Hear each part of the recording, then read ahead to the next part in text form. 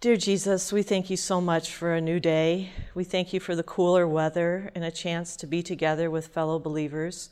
Please be with us now as we learn more about how to help your children as they grow and mature. In your name, amen. I have a personal mission, and that is I'm out of the classroom and I have Childhoods with Jesus, which is an independent ministry. And my goal is for every day for our boys and girls to know Jesus, no matter what happens, every day. Well, if you're worried about your child, does your child forget to wash their hands before they eat or after going to the restroom? Does your child forget where they put commonly needed clothing, such as shoes and coats? Is your child unable to recognize items they need even when they're right in front of them, like a piano book or a lunch container? Do you have trouble getting your child to practice their music or clean up their room? If you answered yes to any or all of these questions, you have a very normal child.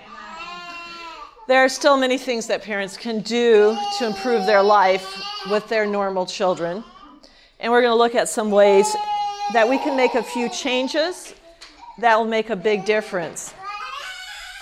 In the book Education, the spirit of prophecy tells us the greatest want of the world is the want of men who will not be bought or sold, men who in their inmost souls are true and honest, men who do not fear to call sin by its right name, men whose conscience is true to the duty as the needle to the pole, men who will stand for the right though the heavens fall. But such a character is not the result of accident. It is not due to special favors or endowments of providence.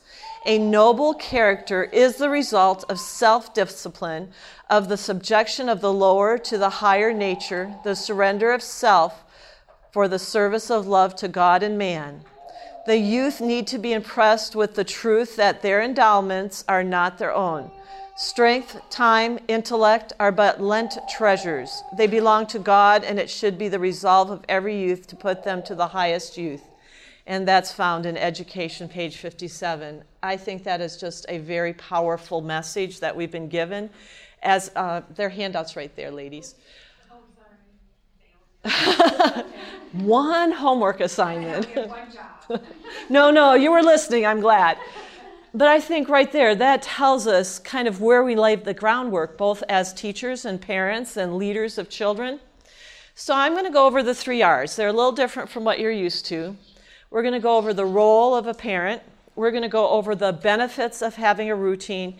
And we're going to go over the benefits of having a relationship. The role of the parents is by far the greatest vehicle for children to grow up to that ideal that we read out of the book Education.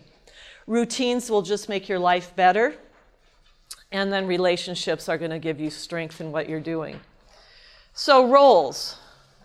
Believe it or not, parents are important. Parents are the most powerful person in a child's life. If parents give up that role, and as a teacher, remember 34 years in the classroom, as a teacher, I've seen parents give up their role as a parent, and they've wanted to be their child's friend. And that does not work for the child. They also give up some of the decision-making responsibilities to their child. And those kind of things make teachers cry because an 8, a 9, a 12-year-old, a 13-year-old does not have the life skills to be able to make life choices. Now I'm not saying they can't have choices. Absolutely, they should have choices, but not those significant.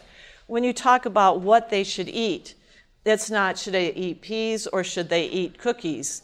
It's do they eat peas or carrots? I'm good with either one. But to let a child choose between vegetables and sweets, okay, the children are not equipped in the mental process to always make the right choice. If it's, where you're going to go to school, do you want to go here or go here? If it's equal, that's one thing. But if one is going to teach them the world and one is going to teach them Christ, why, as parents, do we give up that opportunity to the child to choose? Because they're going to look at all the the glitz and glamour of one. And presence before presence. Parents are important. Parents need to be there for their kids. And over, when I talk with parents who are having trouble, or grandparents who are having trouble, or aunts or uncles who are having trouble with the children they're watching, it has everything to do, most of the time, with the presence of a parent. And then memories over money. That sounds funny because we have a bunch of greedy kids out there. I'm sure I was at their age, but the reality is they would rather make memories. Knowing when to say no. Parents need to be a parent. We talked a little bit about that. And then reinforcing desired behaviors. And we're going to look at each of these a little more closely. And praise, because praise is important, not just no. So, parents are important. What will children usually choose? Children want their parents' attention. And if they're not getting their parents' attention when they're being good, they will find other ways to get their parents' attention. I could walk around the campground and be talking to a parent, and their child starts acting up, and they'll say, I don't know what's going on with them. Well, their parents' attention is at me and not on them. So that's normal childish behavior. It's understandable. It's acceptable. We want to guide it. But children will get their parents' attention. So if you're talking to a child and then you switch to you're talking to your child and then you switch to talking to a friend, the child may be patient for a little while, but then they want your attention again. And parents have got to not be the child's peer. For years, I showed you the 3 grandchildren. I have 2 sons. If you want to know more about them, I have a book in the ABC now, and it talks about an adventure with Eric and Adam and the big hole in the ground. But if there is an issue, we have to be the grown-up. We can't be their friend. And we have to have the wisdom of our years and our experience in dealing with the children. For years, my husband and I, fortunately, were of one mind, followed by the guidance of the book Education by Ellen White and the book Adventist Home by Ellen White. And I love it. She just woke everybody up. That's great. But if you go to the Adventist Home, a powerful book, they are in the ABC. It's a book that I'm getting ready to teach a class in China in a couple weeks to teachers, Adventist teachers there. And our textbook is the Adventist Home because there are sections in it that if you take out home and parent and apply it to teacher, it tells you how to structure a classroom. But as we got older with our children, they grew and matured. When they got to be 17, 18, we didn't have to be the parent so much anymore. We could be the friend. As they got in their teens, it just took little nudges. My husband came home from work one day and he said, I don't know, the guys I work with, they all have kids about my age, and all I hear is them complaining about their horrible children. And he said, ours just get better and better every day. But that started as soon as they were born. It started with us being the parents and being able to gradually release our guiding them because we were teaching them how to make the right choices. Does that mean perfect parents? No.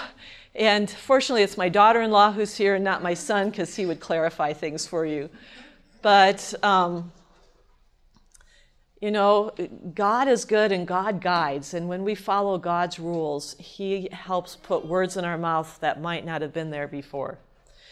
And children live up to what is expected of them, good or bad. That means if you're saying, or if you hear people saying, my child is just awful, well, you just gave your child license to be awful because that was what is expected. If you say, my child is just perfect, that puts a tremendous pressure on the child. But if you say things like, I really like how my child obeys, I really like how my child will sit down and eat a good meal, I really like, there's a, right there for you, I really like, and be specific about what your child is doing that you like. This is really important for the child to build on because no child is perfect, no parent's perfect. no grandparent is perfect. But let's look at our expectations, be realistic, and always look for the good in what the child is doing. Point the good out. Now, we do have to stop the bad. But let's focus more on the good. Because again, parents are important and they're going to do everything they can to get your attention. Presents before presents. This is an old cartoon, but it's one of my favorite. And sometimes they rerun it when we change time zone, our time clocks in Michigan. So the little girl's staying there watching Daddy at the microwave, and she says, "Daddy, why are you changing the clocks?" And he says, "We do this every spring, April. We put the clocks ahead, and this gives us an extra hour of daylight every evening. It's called daylight saving time, and it lasts till fall when we put the clocks back again." And he's getting his coat on, getting ready to go, and April says, "Daddy," and he's changing his watch, and he says, "What, honey?" And she says, "If it's called daylight saving time, will you save some time for me?"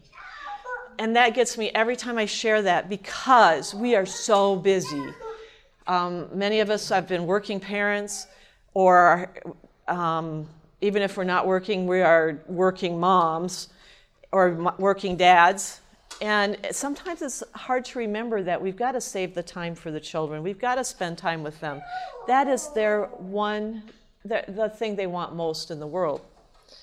So presents before presents. They want your attention from mom and dad.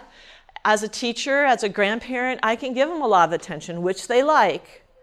But there is nothing better than from mom or dad. Let me back up a second. I had a boy, and I was teaching 3 grades, 4, 5, and 6. And I'd had him as a 4th grader, and he could never get his work done. This is a very active boy.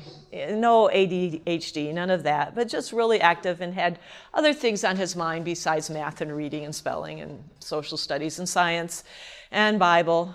And then in 5th grade, same thing. And we would print out all of his missing assignments. He would have 2 pages, single spaced, of all the work he hadn't done.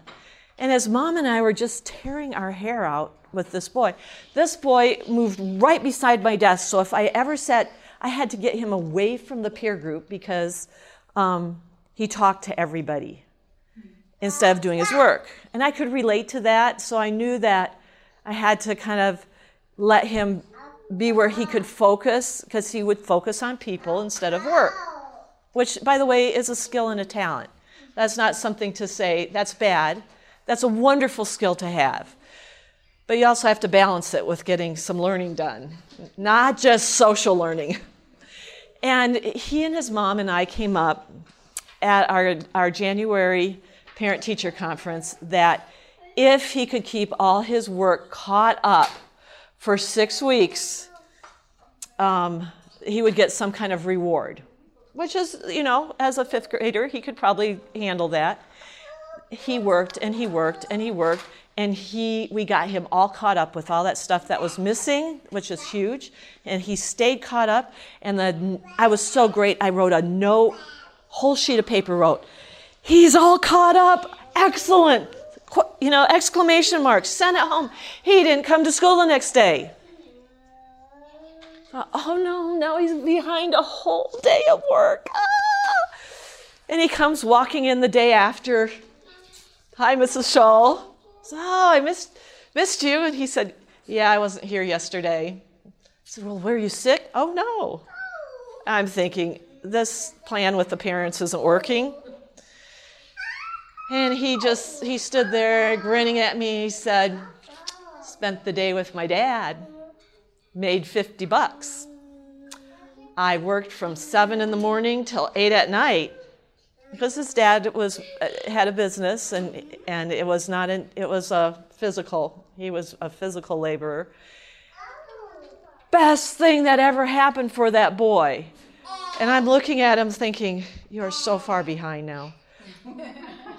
But he stayed caught up because if he could stay caught up through the school year, when summer came, he could do that again with his dad.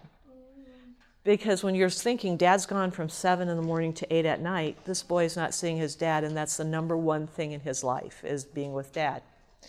And I had him in 6th grade, and we didn't have any problem. He moved back in with the general group of class, and I told a friend one day, I said, see him?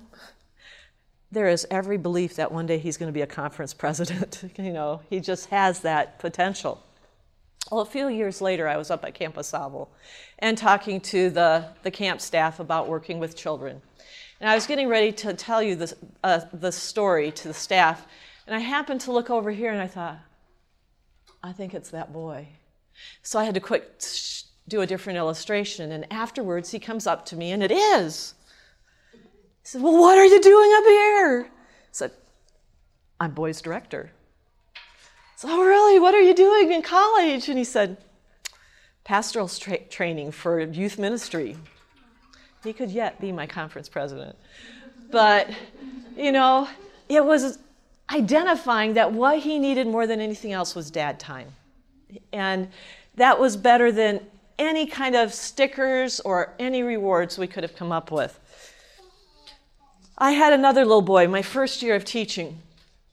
I was teaching down in Kentucky, getting used to that southern accent, trying to understand what some of my children from the hills were telling me.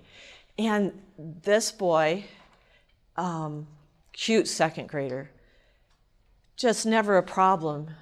And then one day he started a fight, and the principal suspended him. Well, I found out his mother, who was divorced, had gone to meet her fiance's parents. And he was going to do whatever he could to get Mom back home, which it worked for him. And she ended up not marrying the fella. I think because of the tension the boy caused. But he was going to do whatever he could to get Mom's attention back, because that's the most important thing in his life. Okay, so I had another 2nd grader who every time Mom dropped him off at school would stand in the doorway right here, open mouth, crying his eyes out. Now, what does that do to a mother's heart? Absolutely breaks it. And what does it do to the teacher's heart? Breaks that. But, he had to be in school. He had to be in class. And so Mom would leave him, and he would, as soon as he'd see the car pull out of the school drive, he was fine. But Mom didn't understand that. And I said, he does this until you disappear from sight, and then he's fine. Well, I was a classroom where I had 2 doors, one here and one there, and I said, tell you what, drive around the block so he doesn't see the car, because I had a whole wall of windows. Said, just come peek in that door, and you're going to see he's okay. So she did. She said, I found it so hard to believe he's crying so hard. I said, I know. And in those days, being a young first-year teacher, I didn't realize how tightly he was bonded to his mom. I didn't have my own children then, but he had to get Mom's attention any way that he could, and that was through standing at the door, crying his eyes out. So, let's identify why the tears are there. It could be there's a physical distress, but it could be there's an emotional distress, which is very real, and let's identify it and help the child cope. By the way, if you ever start school, my first day of school, I walk upstairs because it was a 3-story school, and the kindergarten room was right down here. And the kids would all be running into kindergarten excited, and it was the mom standing out in the hall crying. On the other hand, when you'd get up to my 6th grade room, it would be the kids crying about the end of summer and the mom saying, they're yours, yay! So what a difference a few years make. One more story about the importance of parents, because to me this is the most important concept I can get across to you today. Pathfinder leader. In the Southern Union, you have to take kids on 6 campouts a year. Michigan, we don't do that. So my husband and I were rather shocked. 6 requirements to be a club. You had to have 6 campouts. Well, in the Southern Union, you can camp all but about 6 weeks out of the year. So it's easy to get in those 6 campouts. So one of the girls had been camping with us probably for 3 years. She was a 7th grader. And she came to me one day and she said, I'm going camping with my dad this weekend. I can't wait. And, oh, good. I'm glad you're getting to do that. And the next Sabbath, when I saw them, they came back. I asked her, so how was your camp out with Dad? And she said, oh, it was the most wonderful weekend ever. Okay, I'm not going to be insulted. I have been on more campouts with this child than her father, and he's the most wonderful weekend ever. Oh, okay, what made it so great? Oh, we took a hike all Sabbath afternoon, and Saturday night we sat and we read together. He read and I read. It was the best camp out. Well, when we go camping with Pathfinders, we're pretty busy. We do hiking, and usually we're doing something around the fire Saturday night other than reading, but it sounded good. Well, at potluck that Sabbath, I asked the dad, so how did your camp out go with your daughter? And he looked at me and said, it was the worst weekend ever. I mean, this kid is great. She's wonderful. And I thought, what happened? He said, all it did Sabbath was rain. She wanted to go hiking, and we just hiked in this torrential rain all afternoon, and we were so wet that all we could do Saturday night was sit in the truck with the heater on, reading a book. It was terrible. And my mouth is dropping open. I said, let me tell you what she just told me. And I told him that story, and you could see the lights coming on in his eyes. The weekend was great for her because she had time with Dad, with our older sister, who was very dramatic, took lots of attention, but she got to have Dad for the weekend. So, helping your children or anybody who works with children understand that parents are, if you leave here with any other concept, please take this with you. Parents are important, and being present for your children is important. So I just told you some memories over money. Now, the boy did get paid, but it was never the money that excited him. It was time with Dad. The girl, she got to have that memory with her dad. If you're going to reward with a memory. Reward with something that you're going to do. And keep the reward simple. It could be if you'll clean up your room, we will have time to go to the park for half an hour. Or if you will eat your supper without fussing at me, we will read one more book tonight before you go to bed. Just keep it simple. Keep it time with you, things where you can hold them, cuddle them, be with them. Those memories, if you say, if you get an A, I'll give you $5. Well, sure, $5 is $5. And if the kid's already going to get an A, they're going to get an A. But it's not really. But if you say, if you get that, if your grades are half A's, you and I are going to go to Lake Michigan for the day. Or look at memories that you can make. If you want to add some money to it, the kid's not going to complain at all. But you're going to get more effort by them making a memory. Spending time with the children before buying things. And again, I'm a grandmother. I am desperately trying not to spoil the grandchildren. And I'm trying to do the time with them. Of course, they do get things too. So my husband keeps saying, are we spoiling them? Or, he's worse than I am. So knowing when to say no. Knowing when to say no is a sign you care. I was in academy, and I had some friends who wanted to go do something that I knew I shouldn't do. And I didn't really want to do it, but my friends were pressuring me into doing it. And I was at Day Academy, Andrews Academy, and my dad was the school principal of the elementary school, so my peer group knew my dad. And I finally just said, no, I really can't do it because my mom and dad would never let me do something like that. Throw the whole decision on mom and dad. I don't have to take what is it, you're a coward or something? And so one of my friends goes up to my dad and says, blah, blah, blah, blah, blah. Can Judy go do this with us? And I'm over here going, please say no, Dad. Please say no, Dad. Because that's what he would say if I asked him. And they got all done, and he just looked at her and smiled and said, no, I prefer Judy not do that. But I had confidence that my parents would hold the line, and my friends knew my parents well enough that they believed me when I said my mom and dad would say no. But they were so used to getting their parents to change their mind by, that cute smile and sweetness, that they thought they could use it on my dad. And fortunately, my dad was strong enough, and he just held the ground and said, no, I don't even remember what they wanted me to do. But I was so glad that my dad cared enough to be consistent, and consistency is tremendously important. Make your decisions for a good reason and stick to it. Constantly at school, I have kids asking me, can I do this, can I do that? And I usually have to say no, because there's a reason. But I try to give them the reason. No, we can't have ice cream for lunch every day because, and then they get lecture 99 on too much sugar and not enough activity. Or they may ask, can we just skip homework today?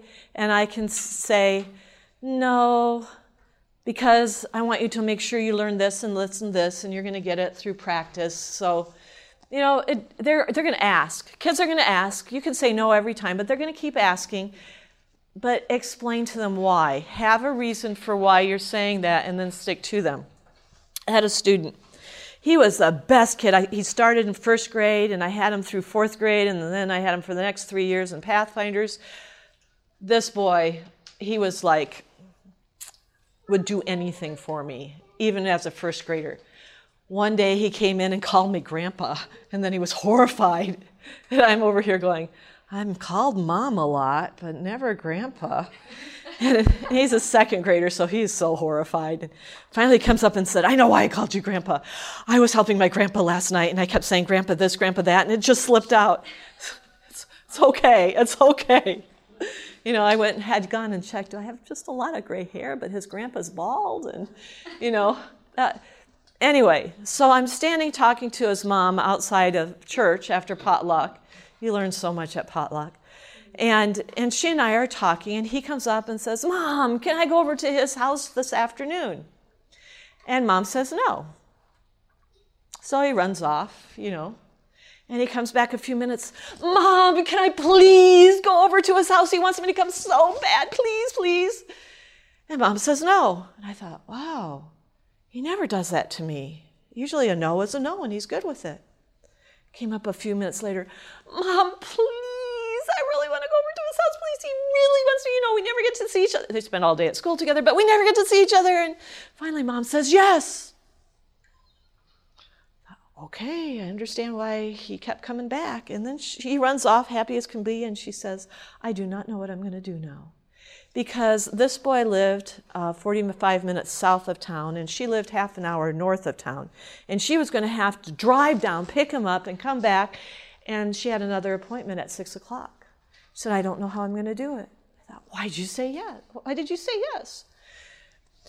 If she had been willing to stick to her decisions and explain to that boy why they were, she would not be in that kind of trouble. And this predates my having children, but that experience really stuck with me. One, I need to be consistent with my child so they know what I'm going to say. They can ask. Never hurts to ask.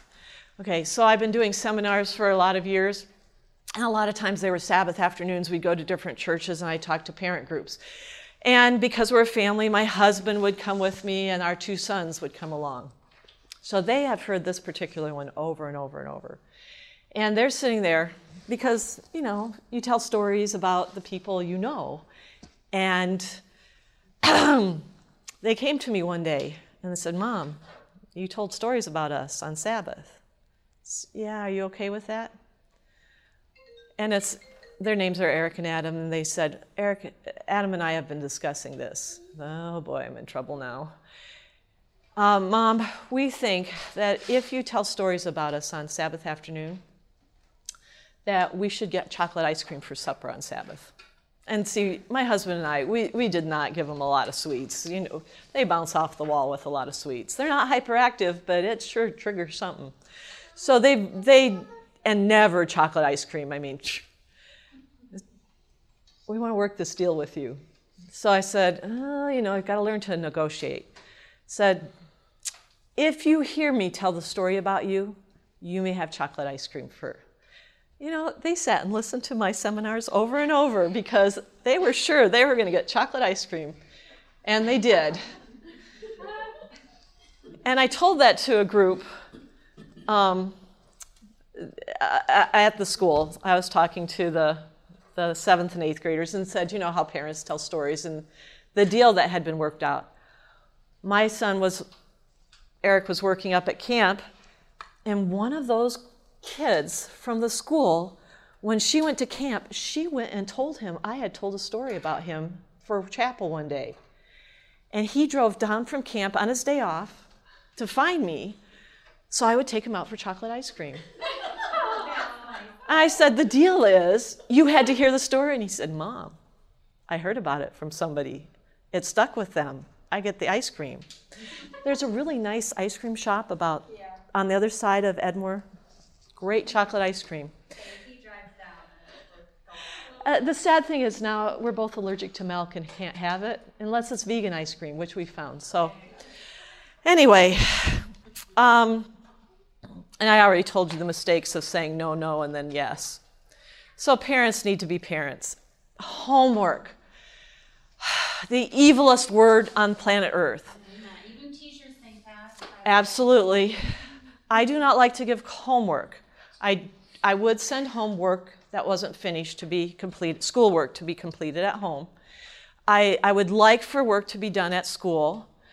With the new math curriculum, I really did not want parents to face that because as a teacher, they changed the vocabulary, they changed the methodology. It was still the same math. But it had different approaches, and parents would come in and say, what is this? And I would say, if your child brings it home and you don't understand it, just do the math the way you know. It's okay. It's still got to be done. To me, it felt like unfair for parents to have to face that. But what I always would want parents to do is read. The most important thing we can do with our kids is read to them. Children, before they enter school, should have been read to hundreds and hundreds of times. I don't remember the exact number. It's like 5,000 books before entering school. And the number one thing for school readiness is have a kid be read to. So I would want parents to read to their children 20 minutes a day. And you could read to them all at once. But if you're reading to your child 20 minutes a day, their chances of being ready to start kindergarten or first grade are huge. But homework is something that happens. And so please, if your child has homework, make sure that you don't have them do it right after school. When they get out of school, they should go outside and play. We're in Michigan, that gets dark early. They need to go out and get sunshine. I'm sorry, but that's really important thing for children. But then set aside a particular place for homework and a specific time. And there's a reason for that. We'll get into that. But don't do their homework for their kids. I have had parents do their children's homework. And that works fine for first, second, third, fourth grade math. But you get into fifth and sixth grade math, now the parent and the child can't do it because the parent's not there for the teaching and the child never had to do it, so they never learned how. So as much as we want to help our children, we want to help them by saying, how would you approach doing this? Okay, I see you have handwriting to do. How do you... Handwriting, that's a no-brainer to send home. But I had parents who would do their child's handwriting for them because their child talked all through handwriting class. But it's better if we say, so when your child comes home, find out how much homework they have. Show me what you have so you can plan things. Make sure they go out and get fresh air, sunshine, exercise. And then you're going to make sure they get to bed on time. So now you've got this window where they have homework to do. And make it at the same time, because our brains take 15 minutes to adjust to a new task unless it's a routine. So I'm a writer. One of the things I did when I left the classroom a year ago was did a lot of writing. And I know that there is a certain time that if I sit down to write at that time, things flow really well. If I try to do it at a time where I usually do laundry, I have to sit and fight with myself to try and get anything on paper, because we have a 24-hour routine. We're set up that way.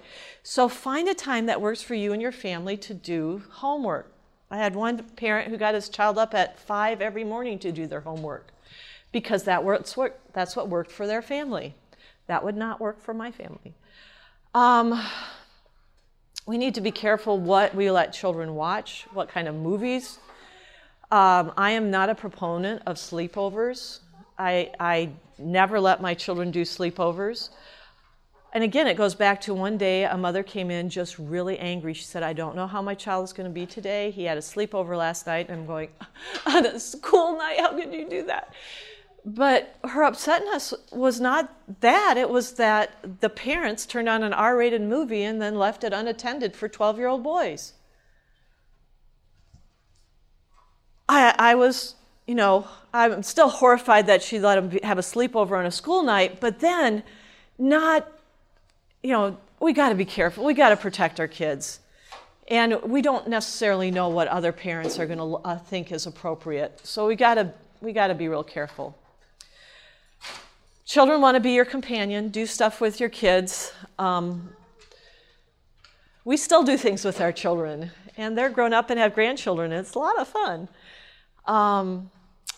Don't let them use unmonitored technology. I grew up when PCs were just starting, with the big and everything, and we got our boys computers when they got to a certain age, but we also put desks in the family room, and the computers were on the desk because I wanted to know what they were doing on their computers. And we have to be really careful. Our kids are getting too much screen time. That's laptops, that's iPads, that's cell phones, that's televisions. They're getting way too much, and it is damaging. And they just came out this week saying that addiction to gaming is actually something that a mental illness or an addiction. They call it an addiction, and so that you can pay for treatment now through insurance. I learned that a long time ago. I was teaching when Game Boys came out, and at Christmas time, after Christmas, 4 of my students started just Fs. One of them had been an A student, 2 of them had been B students, and 1 was a C student. And by parent-teacher conference time at the end of January, they were all failing. And I had met with the parents at that point. It wasn't the end of the grading period, but I had conferences with these parents trying to find out what happened to their kids. And I found out every one of them had gotten a computer game for Christmas. And then I went back when I discovered that and talked to all the parents and said, I think this might be the problem. And the one parent whose child had been an A put theirs away, locked it up, and he went back to being an A. The 2 B students, when I talked to them, they also restricted it just to weekends. And the C student, they put it in a closet in their room.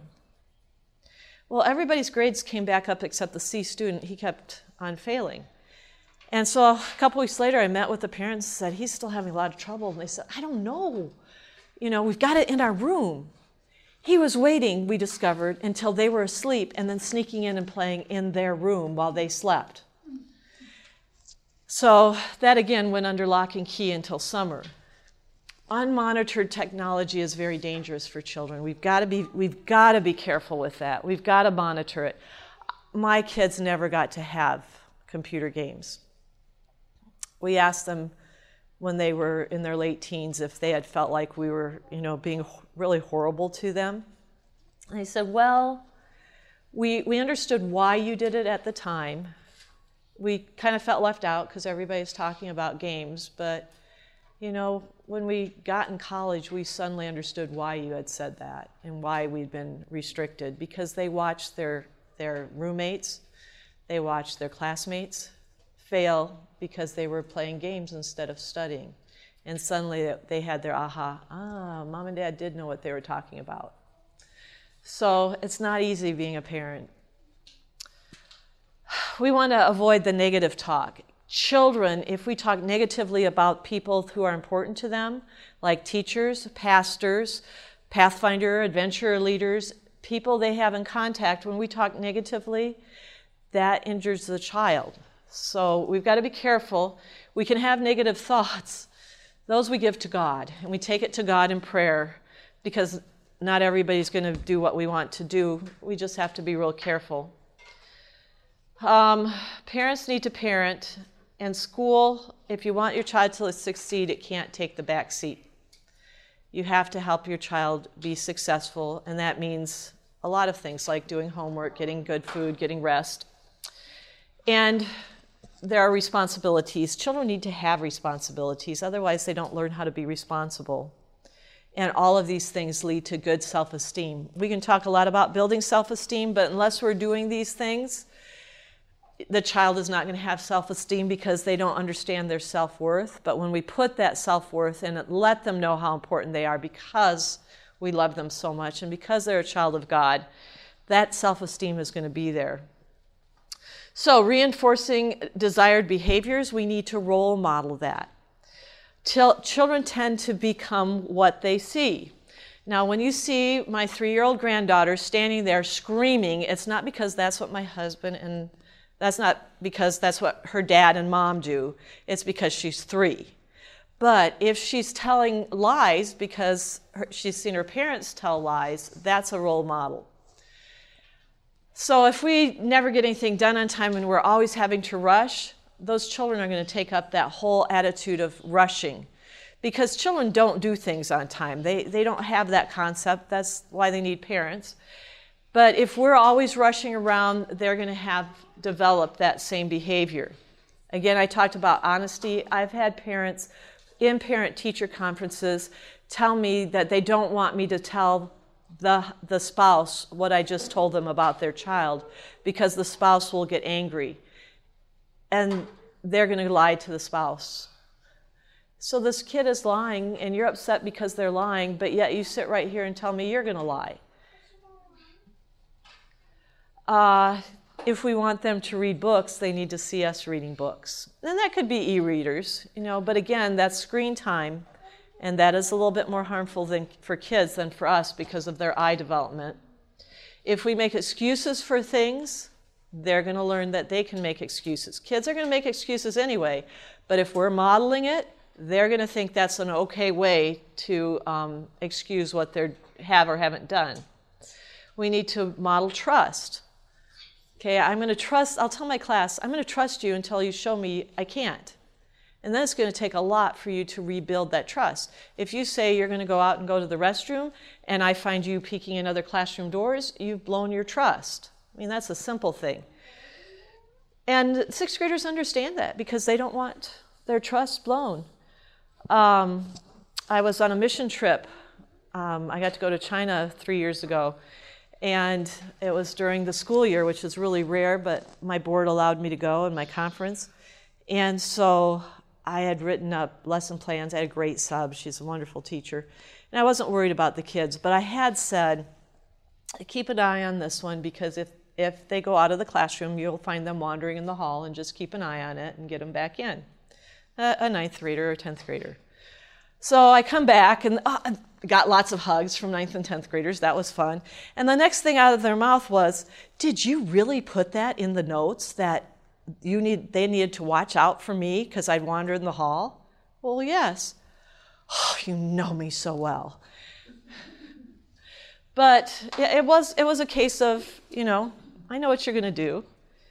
I trust that you're going to be who you are, even when I'm not there. We need to help them see that we're delaying gratification. not always buying them everything they want in the store. Again, I'm speaking as a grandmother. Even though it's going to break their heart not to have that, it's okay. We don't get everything we want all the time. And they need to see parents modeling that. They need to see teachers and leaders modeling that. Colin Powell, years ago, said, "Children do not want to grow up without structure and discipline." This is a military man, and he's getting the kids in the military who are looking for structure and discipline. I flew into the Atlanta airport in November, and my husband and I weren't seated together. I was near the front, and he was near the middle. And so I got off before he did, and I'm standing there waiting. Now, if you've been to Atlanta airport, you know it's a huge, busy airport. And I'm just standing there, and this young man in military fatigues comes by, and he just goes, "Oh, Mrs. Shull!" And he comes over and he hugs me, and I'm, okay, I must have been one of my students. Who is this?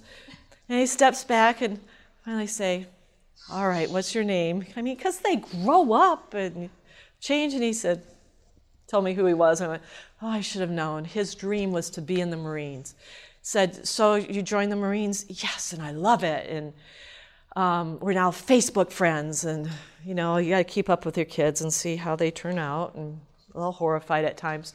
But he did not grow up with structure and discipline. And he craved it so much, he joined the Marines to get the structure and discipline. And I knew it back when he was 11 and 12 years old that he wanted that so bad. And as much as I talked to his mom about it, it was beyond her. And so now he's in the military. I said I'd talk about praise. When rewarding, remember the younger the child, the more immediate the rewards. And this is so important. Kindergartners, if your child is kindergarten or younger, they need immediate rewards. These are daily. If they're a 3-year-old, it's almost hourly if you're going to reward them.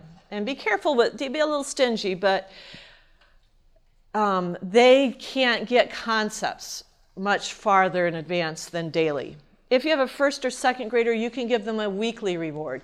If I don't have to call you twice to get up all week, on Sabbath afternoon we're going to go do this, or Saturday night we'll do this, or whatever family time you want to do, but you have to stick to it.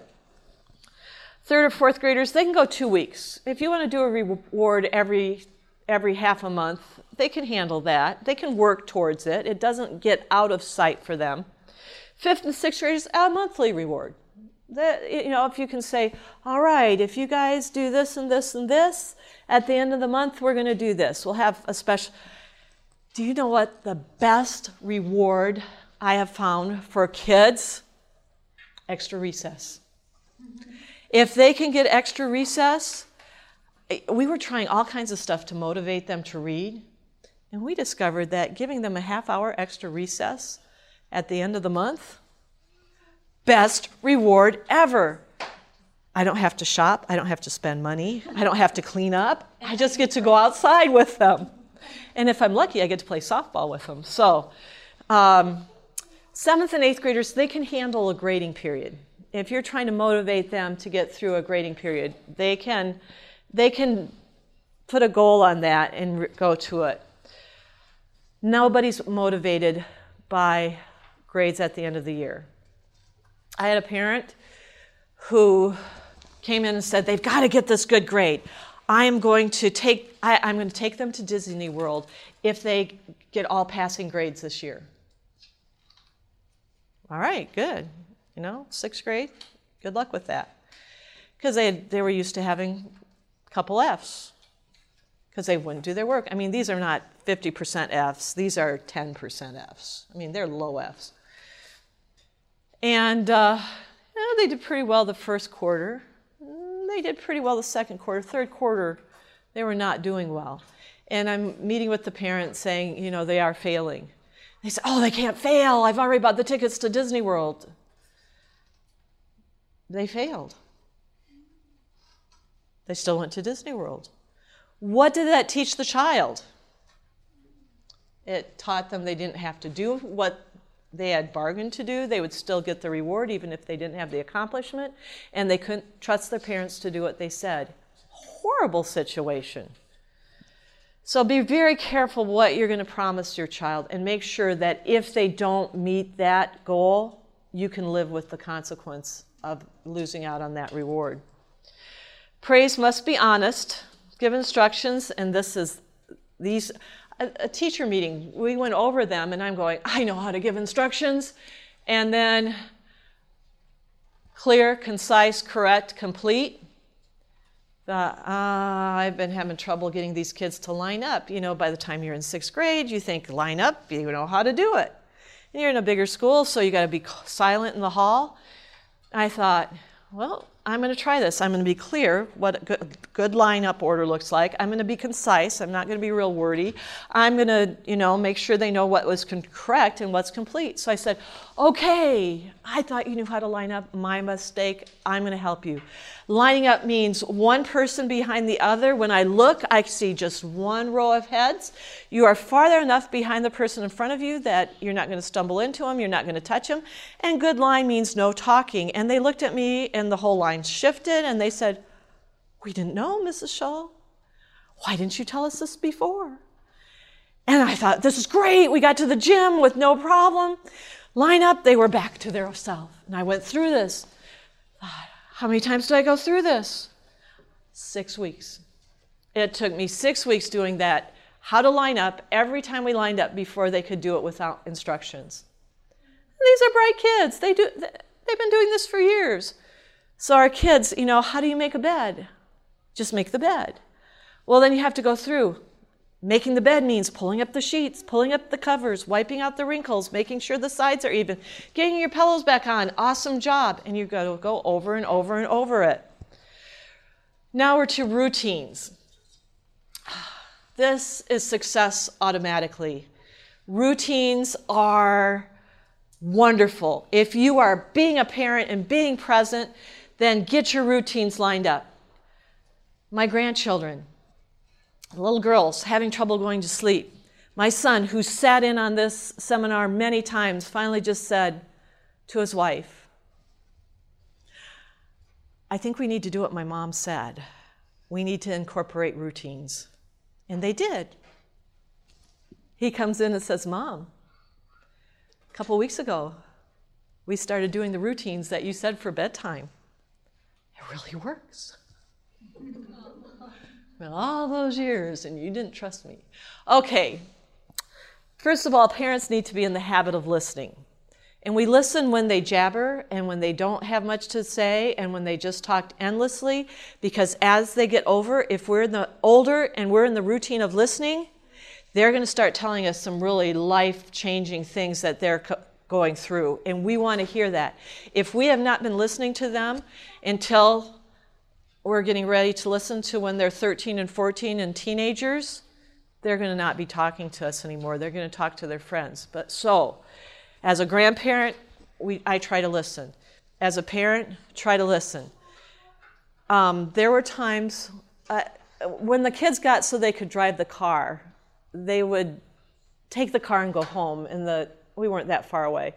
And then I would call one of them to come back and get me.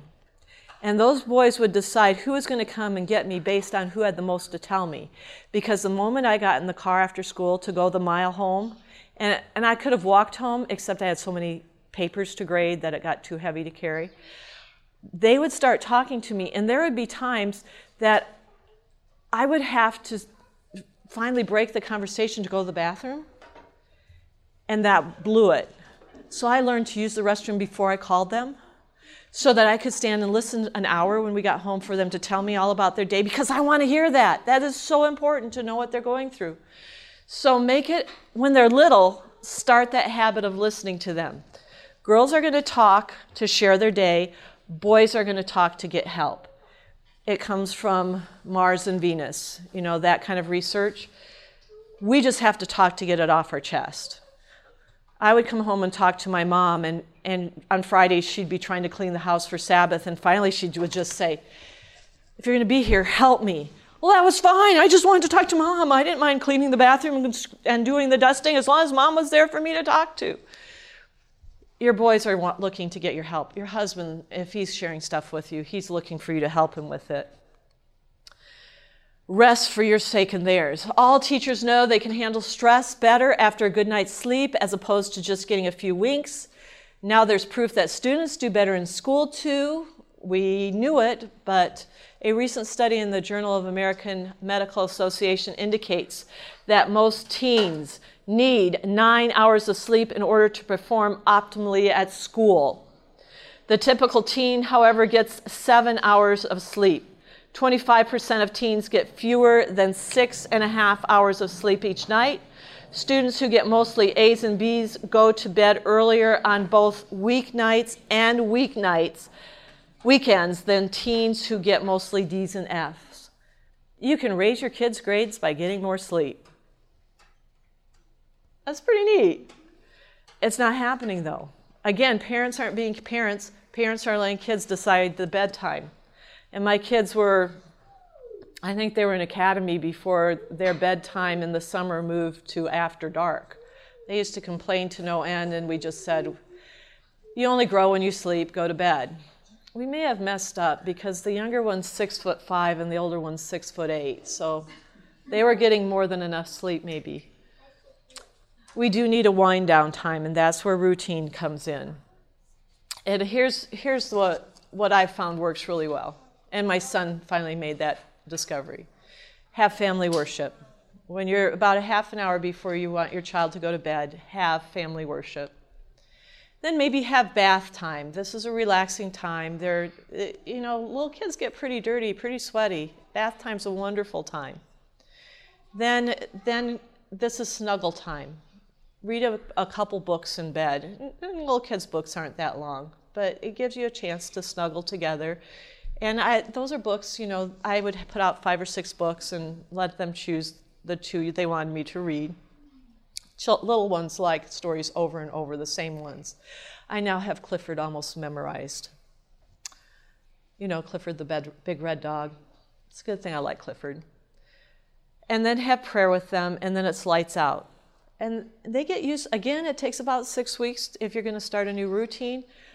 But then at that time, they're done. Now, if a child won't get up in the morning, then you start their bedtime a half an hour earlier until they can get up when they're supposed to. James Dobson was the one who shared this information. He said, daughter wouldn't get up in the morning, so they set the bedtime back half an hour. Still wouldn't get up in the morning, so they set it back another half hour. They ended up putting her to bed an hour and a half earlier for her to be able to get up for school on time. Mommy, guess who's up and had a good night's sleep? That's what we want our kids to do. We want them to come to school awake and alert, and you guys are doing amazing for our after lunch seminar. Meals. 50% of working mothers say they don't have time to make regular meals for their families. I just heard on the news today that foods that people take home to prepare, the purchase of those foods is way down. They put out that statistic today. But yet foods that are pre-prepared has gone up like 44%. We're not taking time. We're so busy, we're not taking time to fix foods. And as health-conscious adults, we really want to know what's in our family's diet and in our diet. So my suggestion is plan a menu for the week, get your children to help. If they don't eat in the morning, they need to go to bed sooner so they can get up earlier to eat breakfast. It may be that supper needs to be eaten earlier. And this is especially if I have somebody from another culture. As Americans, we tend to eat an early supper. Other cultures tend to wait until the weather gets cooler, and so they're used to eating a later supper. And so they come to the United States, and they're still in that cultural habit of the later supper. So just helping them understand, eat earlier in the evening so your child is hungry in the morning, because do not send them to school without breakfast. It's like saying we're going to go take the car and we're going to race it and we're going to win. And we're not going to fill the tank before we go. Where does that car go in the race? Nowhere. They're stuck. Kids who come to school without breakfast are stuck. All they can think about is when they're going to fill up at lunch. And those who do come for breakfast, and we put the hard stuff in the morning when they have the most mental, alertness. So if your child still isn't eating a good breakfast, have them eat less for supper. Apparently their stomach hasn't had a chance to process sufficiently. Breakfast, hot or cold cereal. If you talk to Evelyn Kissinger, she's a big proponent of oatmeal. That explains why my father got up and cooked oatmeal for us every morning. It took me 20 years to be willing to go back to oatmeal after I left home. But you can have toast and bagels and muffins and waffles. Just be real careful. Those are high sugar foods.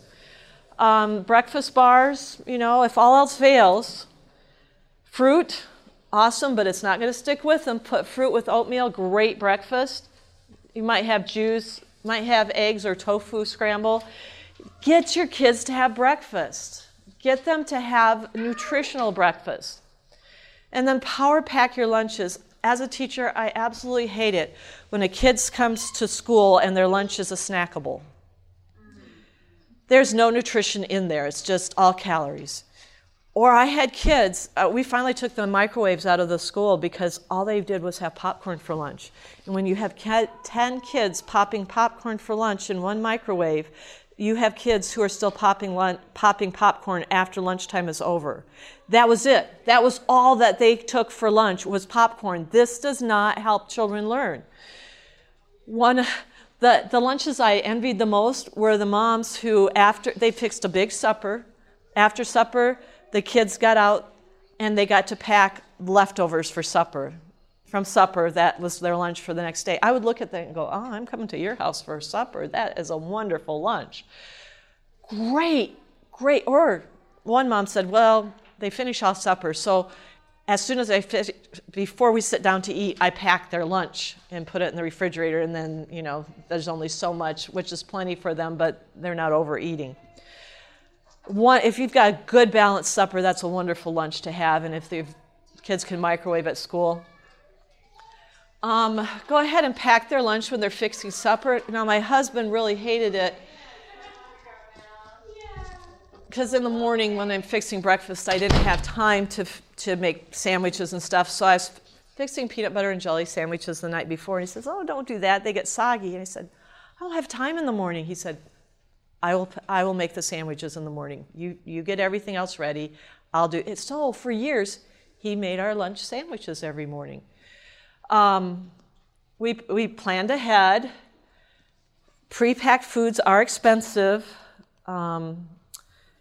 One mother, the kid came with candy bars every day. That's what they had for lunch. And I talked to the mom. She said, well, I'm not going to fix their lunch for them. They're old enough to fix their own lunch. I went to Andrews University, took college. I lived at home. My father packed my lunch through college. I learned how to pack a lunch myself, but that was just one of his ways of showing love to me is he would pack my lunch for me every day when I needed a lunch in college. So to say, if you're a second grader and they don't learn how to pack their lunch, they're still going to be okay. But make sure that they have a good lunch. And if you're going to have them fix their own lunch, then supervise it. Don't just turn them loose on it. Make sure they're packing what you want them to pack. I've already talked to you about the television, iPhones. ADD, attention deficit disorder, or ADHD, attention deficit hyperactivity disorder, you need to limit their viewing time to half an hour a day. If your child has been diagnosed with that or you think they might have it, limit their screen time. You're going to see a difference usually. This also helps all children. Train children to understand what they're watching and analyze it, and the best way to do that is watch whatever they're watching with them. I called my brother one day and it sounded like Barney in the background, and I asked him, are you watching Barney? And he says, yes, we used to watch Power Rangers and my son kicked a hole through the drywall, so now we watch Barney. And I know that's old, but if you're watching television with your children, it's going to be really easy to turn it off. And then if you're watching it and whatever's on it does something that's not in our beliefs, like there's lying or cheating, that's a good time to stop and talk to them about what they're seeing and analyzing it. Make sure what you watch is teaching your morals, beliefs, and values. Again, it's going to be real easy to turn it off. and discuss what you're watching with them. We got the Nature Channel at one point for our kids, and as we're watching it, just a horrendous amount of evolution. And so you want to sit and talk to them. If you're going to let them watch that, make sure they've got a biblical background for what they're hearing. Chart what is watched, like when and how long, and you'll see the addictions coming through. I really want to get to this one. It's nearsightedness. Most children between the ages of 5 and 15 in developed countries watch a screen 2 to 3 hours a day, and all children watch at least 7 to 8 hours a week. That's a lot of screen time for our kids. Myopia has doubled in the United States in the past 50 years. This was on ABC News a few weeks ago. Sunlight is important to release dopamine, which keeps the eye from getting stretched or elongated. This helps keep children from being nearsighted. You know, earlier I talked about the importance of being out in the sunshine. Eye development depends on it. Some warnings are if the child is squinting at the screen, if they have poor attention, trouble reading, or are drawing less. A lot of our ADHD problems are really eyesight problems. I had a teacher who said, if some parents thinks their child has ADD or ADHD, send them to the eye doctor, because a lot of what we're seeing is related to vision. We also know that there's a vision problem if they desire to be seated somewhere else in the classroom. 80% of what a child learns at school is visual. You kind of think like right now, I'm doing a lot of talking, so you're doing a lot of listening. But I do have things up here for you to look at because I know how much learning is visual. If you really want a child to learn something, have them do it. Encourage your children to get out in the sunshine. Homework, talked about that already. Where do you want them? In your bedroom? I don't want them in the bedroom because I want to know what's going on. Kitchen table, great place to do it. Maybe on the floor with you. Again, get that routine time. Our brains. We have 4 quadrants in our brains, and the brain quadrants function this way, back and forth or up and down. If you want them to be able to function diagonally, get your child involved in music, either performing it or singing or listening. It's classical music, it's not popular music, but the best way to get a whole brain child is have them take piano lessons, have them take instrument lessons, get them involved in that good classical God-inspired music. Really neat thing. What makes being a member of your family special? This was me for a lot of years. Mommy, can we go camping again next week? Family traditions, these are important. Have traditions that are just your family. It makes it so important.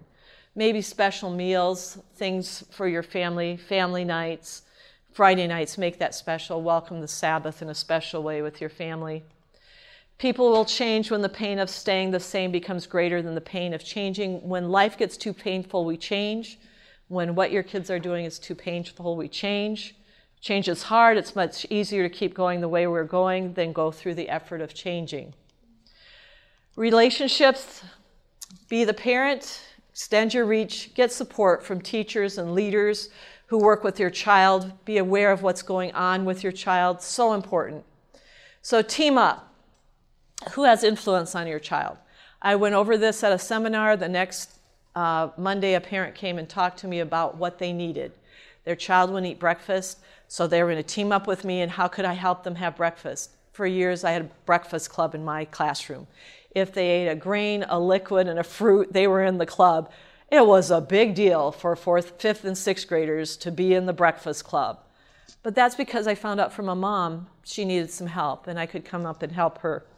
So who has influence on your child? They're school teachers, they're Sabbath school teachers, they're Adventure and Pathfinder leaders, they're any clubs they're in, they're leaders, they're coaches, they're pastor. Pastors have a big influence on kids.